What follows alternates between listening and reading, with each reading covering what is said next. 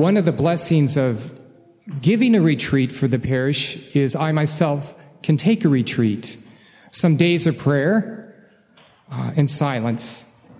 So I haven't left really the parish grounds. There's one exception, though, today. I hope to see Father McAfee, a good friend, and I invite you to pray for Father and all priests in retirement who are struggling with health issues. That so many years they've served us, we offer daily prayers for the good priests who have labored in the vineyards. We are in the midst of Easter season, and it's not only after Easter, but it's also going towards Pentecost. So we'll have a celebration of Ascension and then Pentecost. So around this time in particular, we're starting to really more and more ask the Holy Spirit for the gifts we need. And in the gospel today, our Lord says, "Who when the advocate comes, whom I will send you from the Father, the Spirit of truth who proceeds from the Father, he will testify to me." So we ask in this parish retreat for the gifts of the Holy Spirit, that we may be inflamed with the love of Jesus Christ. This homily will be divided into 3 parts. I like to always give you a little itinerary. Pope Francis likes to divide his talks into 3 parts, following the example of St. Ignatius of Loyola, the founder of the Jesuits, who did the same and honor the Holy Trinity. First, I'll speak as a way of a summary about the Our Father that I spoke last night, for those of you who may have not been to hear that. A little commentary on the Our Father. And the second, a particular point of the Our Father about forgiveness, which is a key element of our retreat meditation. And finally, the third, the joy that we receive from knowing that we are forgiven by God. First, the Our Father. It teaches us how to pray. It's called the Lord's Prayer. And St. Augustine says, any type of prayer that we're inspired to pray authentically by the Holy Spirit is contained in some way in the Our Father. We begin with a petition, well, actually a praise of God. Our Father. That's important because before we start praying the 7 petitions, we're acknowledging God as our Father. Before we look at our own needs, we're seeing God as central to us, and that we're created to know, love, and serve Him in this life and to be with Him forever in the next. There are 7 petitions of the Our Father. They go like this. The first 3 deal with God and His kingdom. The 4th deals with daily bread, particularly the Eucharist. And the final 3 deal with those things we have to live in here in this valley of tears. So it goes 3, 1, 3. The way that the petitions are ordered. The one in the middle, the daily bread or the Eucharist, is the nexus, the connecting point between God and earth, heaven and earth. And that's good to remember because we'll return to that, to seeing how central the Holy Eucharist is in our prayer and in our life. The first 3 petitions, hallowed be thy name. Name refers to the person, actually the 3 persons of the Holy Trinity. May your name be made holy in me. May your name be praised in and through me. Then we pray for His kingdom come and His will to be done. So already when we start to pray, it's all focused on God. Honor, praise, adoration, as we see in the book of Revelation. That is how the saints and angels are their activity in heaven. From that, I want you to imagine the Mount of Transfiguration. So that's when Jesus took 3 of the apostles to the very top. Perhaps those of you who've been to the Holy Land have been there. The very top of the Mount of Transfiguration. And they saw the Lord become bright as the sun, being transfigured. Peter, James, and John. And it was to strengthen them because 40 days later in Catholic tradition, 40 days after the Transfiguration, those same 3 apostles would see Him sweating blood in the Garden of Gethsemane. So that Transfiguration was a preparation for the cross and the death of Jesus Christ, to strengthen them that they would not forget that he was God and that he would never leave them in his passion. After the transfiguration, and Peter wanted to build 3 tents, and Jesus basically said, no, we must continue on to Jerusalem. They started walking down the mountain, and you remember at the very base of the mountain, what did they encounter? The father whose son was possessed by the demon, and the disciples could not drive him out. So already from the transfiguration, they had to walk down into the greatest darkness. And that's somewhat of our walk in life. We get little times of seeing Christ transfigured, and then we're back in the spiritual battle. And sometimes it's so overwhelming. But we cannot forget those moments of seeing the Lord when he comes to us in consolation. The daily bread, the 4th petition. So we have his name be hallowed, his kingdom come, his will be done. The daily bread, it refers in general to everything we need on our journey to heaven, but particularly the Holy Eucharist. I'll return to this. The final 3, forgive us our trespasses as we forgive those who trespass against us. Lead us not into temptation, but deliver us from evil. And the Catechism says that the principal meaning of evil is the evil one, Satan. Deliver us from the bondage of Satan. And finally, amen. The Our Father does end with an amen. So that is the ordering of the petitions, but also the way we pray. Because if we always start looking at ourselves, and particularly start looking at our sins and our faults, eventually we have to get there. But if we start there, we may never really get out. As a spiritual director once told me, if you focus on darkness, you'll spend the rest of your life shoveling darkness out of your heart. We must let the light come in from the Father of lights and be transfigured with the Lord Jesus Christ. So in the Holy Eucharist, at the very center of the Our Father, notice right after it, as we go down the mountain, right after the Holy Eucharist is, forgive us our trespasses as we forgive those who trespass against us. It's the only one of the 7 petitions that has a condition. The only as, forgive us our trespasses as we forgive those who trespass against us. Very, very important. There's a bishop I know quite well. He's auxiliary bishop, retired auxiliary bishop of St. Louis, Bishop Robert Herman. Very holy man. He's the only bishop I know that's basically a full-time exorcist. He's got a gift in that. And we were talking on the phone last year, and we're talking about helping people who have, sometimes in the more extreme cases, possession, oppression. It does happen. It's not that common. But more in the lighter afflictions like oppressions, unwelcome thoughts, all the things that people come to him to be liberated from the bondage of Satan. And he said in his years of experience of praying over people, in the vast majority of the cases, the root cause is unforgiveness. The fact that a person has not let go of their anger, has not let go of their hatred of the person who has offended them. And this becomes an open door for the evil one. And so we pray that simply to be Christ-like, to love, particularly those who persecute us, but also for protection. And there's something that when we hang on to anger, willfully hang on to anger, it's a lose-lose situation. It's like drinking poison and expecting the other person to die. That is what anger is like. That's what envy is like. We know the Eucharist is a source of healing for us. Basic Catechism rooted in 1 Corinthians, it should be known all to us that any mortal sin committed must be confessed in the confessional before we receive Holy Communion.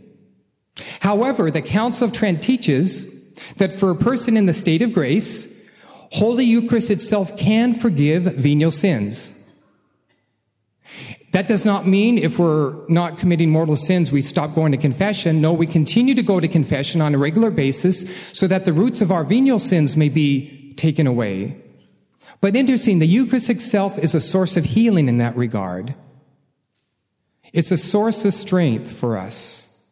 And particularly in the way of unforgiveness, we've confessed that, we bring it over to our Lord, but still we may have memories. And I'll speak about that tonight, about the purification of our memory for bad things that have happened to us. Perhaps some of it we've caused ourselves. Other cases we've been innocent. But even years later, we still hurt.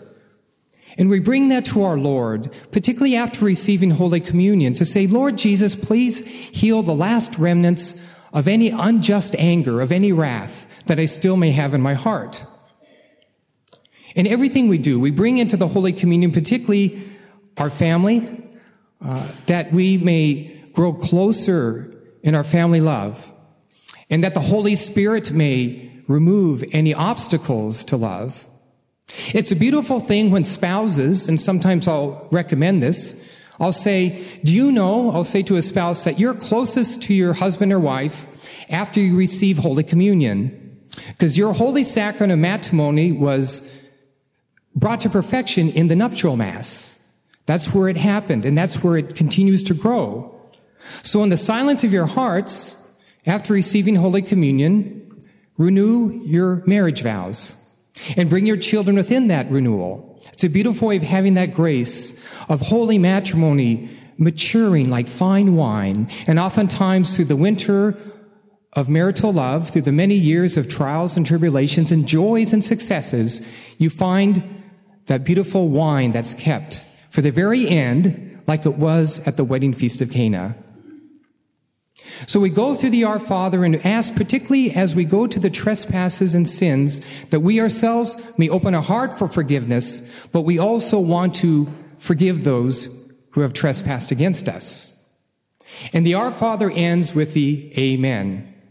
Now, usually that's not done, and we know probably why, because when we're praying the rosary, I'd say 90% of people do not say Amen at the end of the Our Father, and there's a reason for that. It's because we pray mostly the Our Father in the context of the Holy Mass. When we pray the Our Father, the Amen is said, but not at the very end. So we say, lead us not into temptation, but deliver us from evil. And then later you'll say, for the kingdom, the power, and the glory are yours forever and ever. Amen. That's the Amen there, as a sense of a unity of that doxology. But it's good to have a habit when we do pray the Our Father outside of the context of Mass to pray the Amen, because it brings us back to the very beginning, the Our Father. Having gone through those 7 petitions, we're now knowing that the Lord has never left us and that He is working His peace and His joy within us. The responsorial psalm gets us into the second part of the homily.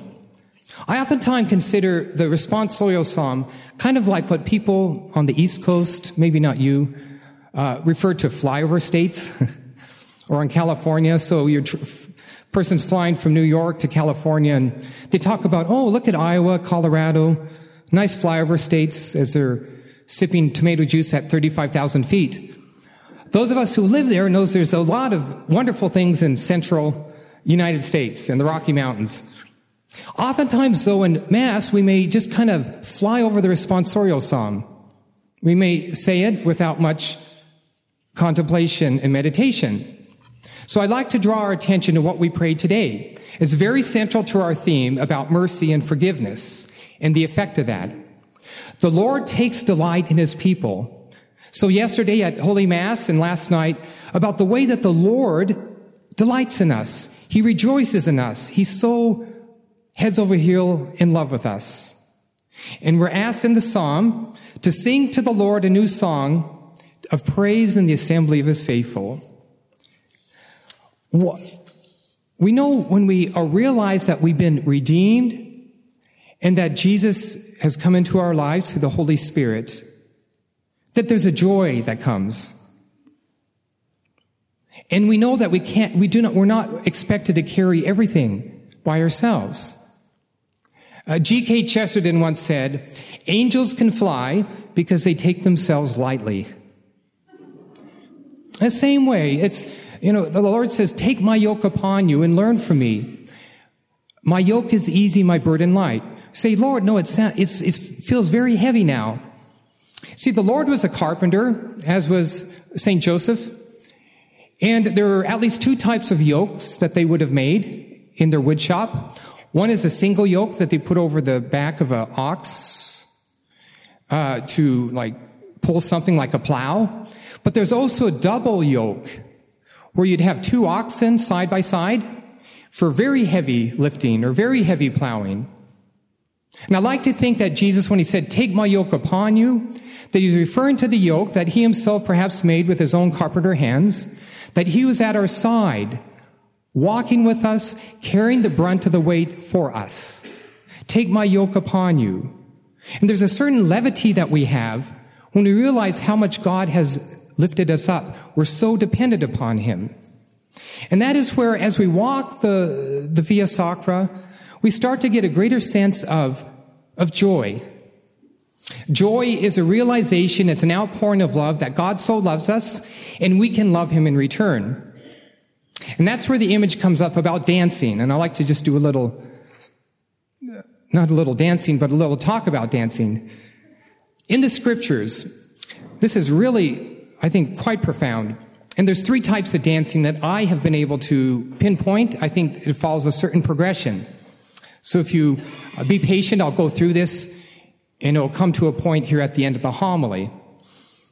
David, King David, when the ark was recaptured from the Philistines, the ark came towards him, and he was so overjoyed that the Lord was coming to him that he basically danced practically naked. He had a loincloth around him before the ark, and he just lost so much of himself in joy before the ark. And he embarrassed many people, including his wife. In his dancing around the ark, it's interesting that the early bishops, the fathers of the church, in commenting on that dance, say that it was a symbolic representation of the coming passion and death of Jesus Christ. There's so many things about that different dance and the things that were handed out, like the raisin cakes and the meat. You can go back and read there, and I think it's in 2 Samuel. But the fact that he was wearing a loincloth like Jesus Christ on the cross, dancing before the ark, which was a symbolic image of the Lord Messiah yet to come. Let us fast forward maybe about 1,000 years. So the Blessed Virgin Mary said, "Fiat," and the Word became flesh in her womb, Jesus Christ. She immediately went to serve her cousin Elizabeth, who was 6 months with child with John the Baptist. And St. Luke says very beautifully in the Gospels that as Mary and Jesus entered into the presence of Elizabeth and John the Baptist, the infant in Elizabeth's womb, John the Baptist, leapt for joy. And in the Greek New Testament, that verb for leaping is the same description given to David dancing before the ark. So here we have John the Baptist dancing before the ark of the new covenant. The Blessed Virgin Mary, who carried within herself not the tablets of the old law, but the lawgiver himself, our Lord and Savior Jesus Christ. And John the Baptist himself was a figure of our Lord. He himself would lay down his life for Jesus. He himself would find joy in deep suffering. The third type of spiritual joy expressed in a type of dance. It's Jesus on the cross. He himself, in utter pain and agony, in his human nature, the greatest pain ever experienced, that he suffered for our sins. But he was so taken in his humanity by the Father's love. He was supported by the Father's love. And there was deep down in his heart a joy and a peace and a mercy that even though he could not move, he was so blessed to be loved by the Father and to give himself up to the Father. Father, into your hands I commend my spirit. It's a type of giving oneself over. And by the word dance, what I mean by that is whenever we dance, whether physically or in our prayer, it's a type of letting go. Perhaps at wedding receptions, or maybe you're really happy about something at home, or you just have a little levity even for a brief moment. There's a type of letting go, and everything seems okay. And we wish we could be like that forever. And we're ordained to be like that forever. But there's something about carrying our cross in joy, carrying the cross with firmness, that the Holy Spirit will give us that joy, even in the depths of suffering. And that's why we pray for fortitude during this preparation for Pentecost, that we may remain on our cross not 2 hours and 59 minutes, but for the full 3 hours. Isn't it true when we have persevered through something that's been very difficult, we're exhausted and worn out, there's still a deep joy that we fulfill God's will as imperfectly as we have. And even if we've dropped the ball and stumbled, Our Lady comes in and makes things new. St. Joseph Cupertino has a beautiful image. He says, imagine a man walking down the street and he trips on the sidewalk. Provided he maintains his balance, he actually speeds up. He gains a few steps. So even our falls and our sins, if we go straight to the heart of Jesus, we actually can be even further impelled, even quicker into the divine love of God. So nothing goes to waste. There's no reason to fret or to worry. That's a type of joy that the Lord wants us to have. There's a beautiful soon-to-be saint, I hope, Father Solanus Casey, whose body is up in Detroit. You probably know about him. He's venerable, perhaps to be beatified. You see, just as a word of encouragement to us men, we do not yet have a native-born American male canonized saint. So we need to get our act in gear. There are certainly, like St. John Neumann, who came over from Bohemia, but there's like 3 or 4 native-born American male who may be canonized in the next 10 or 15 years. But Solanus Casey, I think, is one of the front runners. He was a Franciscan Capuchin in Detroit, very simple. He was a porter for many years at the monastery. And here's what he said about confidence in God. Confidence in God is the very soul of prayer. It is based on the belief that God is good and therefore can be trusted. It is this confidence that becomes the condition for supernatural intervention in our lives. Ask and you will receive. God is one who cares. If he said this, he meant it. If something did not turn out as expected, even this would be good. All things work out for the good for those who love God, and that's the joy in carrying the cross. When we feel that we can go no further, and when we may think through temptation I'm not meant to be a saint, we want to stop, lay down in the meadow, and smell the flowers. We hear the steps of Jesus encouraging us to go on, to carry his beautiful cross, in which is our wisdom, our joy, and our salvation. I slipped his fingers, I escaped his feet. I ran and hid from him whom I feared to meet. One day I found him fettered on a tree. He turned his head and beckoned me.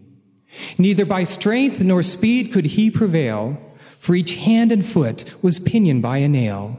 He could not run, nor clasp me if he tried. Instead, he called me to his side.